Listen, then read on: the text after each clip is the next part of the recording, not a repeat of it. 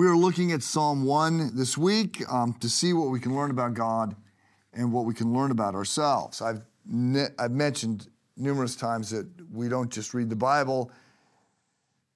We set ourselves in front of the Bible so it can read us and we can understand ourselves better. So here is the first part of Psalm 1. Blessed is the one who does not walk in step with the wicked, or stand in the way that sinners take, or sit in the company of mockers, but whose delight is in the law of the Lord, and who meditates on his law day and night. That person is like a tree planted by streams of water, which yields its fruit in season, and whose leaf does not wither. Whatever they do prospers.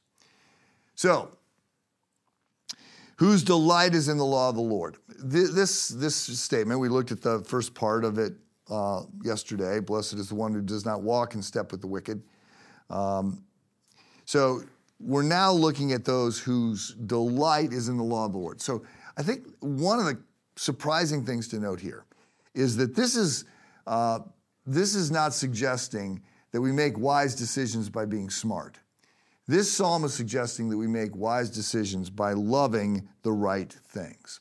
We often act like the smartest person is going to make the best decision. That's not necessarily the case. There's a lot of smart people, like intellectually smart, high IQ, who make really bad decisions because they love the wrong things. So Psalm 1 is recognizing that we've got to get our heart right. We've got to order our loves, and that is going to guide and shape how we make decisions, which is going to shape our character, which is in turn going to shape our destiny. It's the heart as much as it's the head that is going to guide us rightly through the world.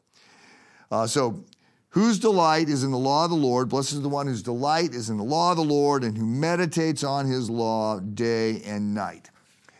So the first time I heard that I was supposed to meditate was back probably before some of you who are listening to this were born.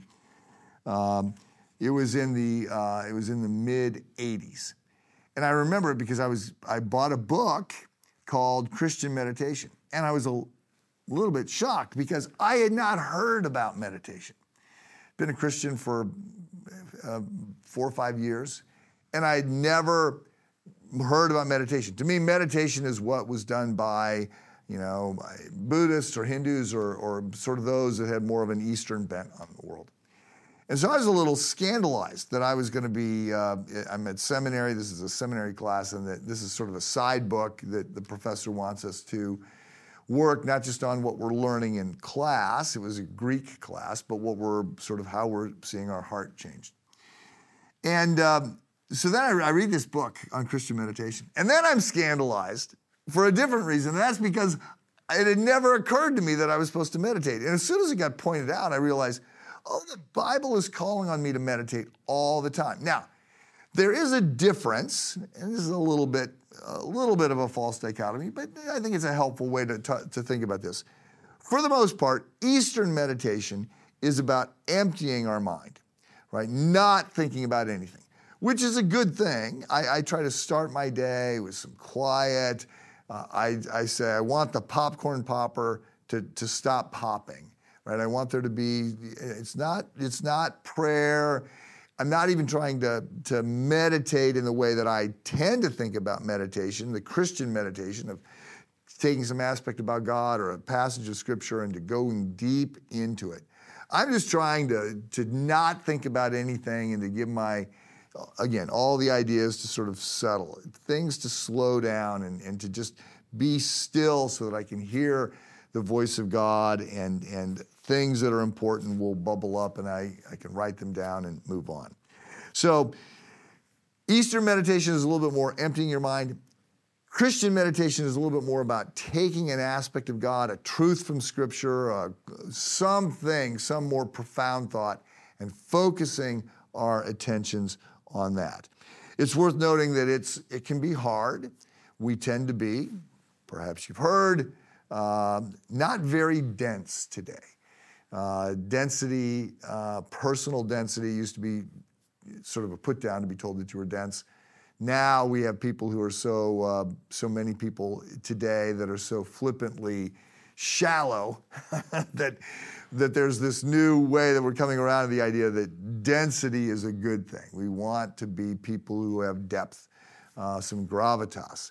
And so that requires us to do some things that are difficult.